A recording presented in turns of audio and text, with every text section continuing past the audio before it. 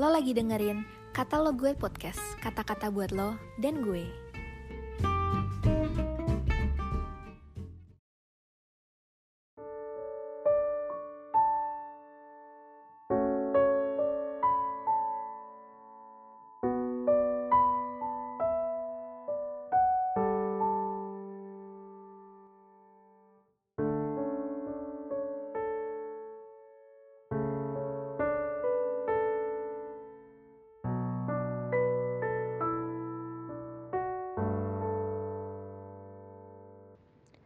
Renungan Senin 21 November 2022.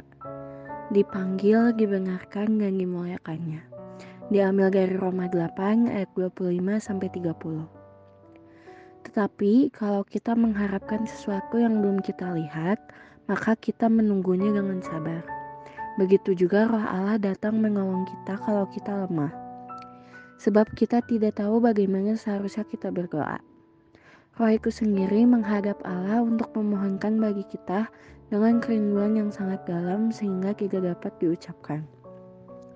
Maka Allah yang mengetahui isi hati manusia mengerti kemauan roh itu. Sebab roh itu memohon kepada Allah untuk umat Allah dan sesuai dengan kemauan Allah. Kita tahu bahwa Allah mengatur segala hal sehingga menghasilkan yang baik untuk orang-orang yang mengasihi Dia dan yang dipanggilnya sesuai dengan rencananya. Mereka yang telah dipilih oleh Allah telah juga ditentukan dari semula untuk menjadi serupa dengan anaknya, yaitu Yesus Kristus. Dengan demikian, anak itu menjadi yang pertama di antara banyak saudara-saudara.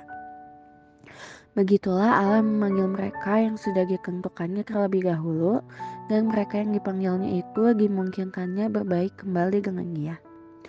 Dan mereka yang dimungkinkannya berbaik kembali dengan Allah mengambil bagian dalam hidup Allah sendiri.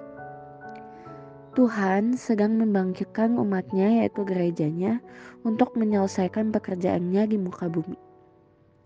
Tongkat kekuatanmu akan diulurkan Tuhan dari Sion. Memerintahlah di atas musuhmu, pada hari tentaramu bangsamu merelakan diri untuk maju dengan berhiaskan kelugusan. Dari kandungan fajar tampil bagimu keremajaanmu seperti embun. Diambil dari Mazmur 110 ayat 2-3.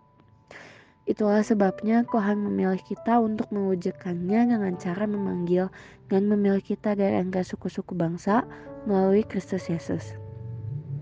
Sebab di dalam Dia, Allah telah memilih kita sebelum dunia dijadikan, supaya kita kudus dan tak bercacat di hadapannya.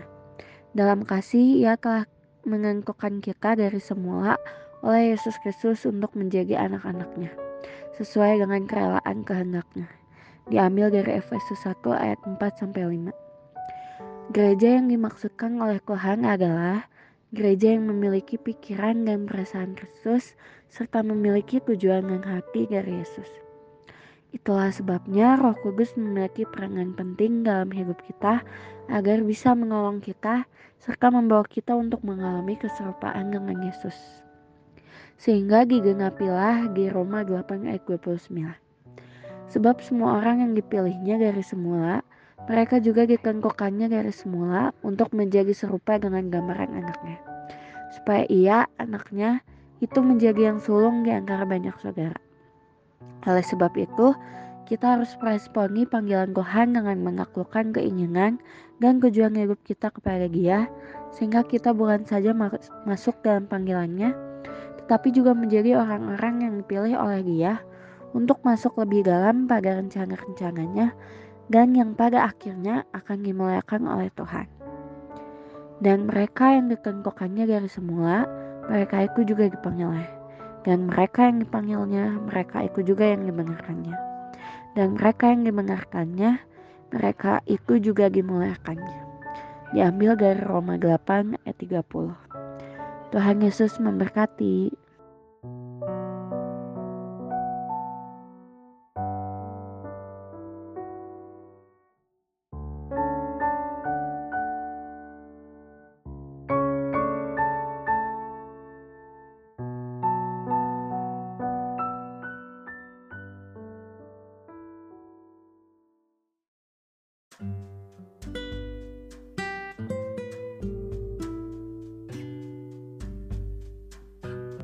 Makasih udah dengerin podcast ini. Jangan lupa follow dan juga share ke teman lainnya.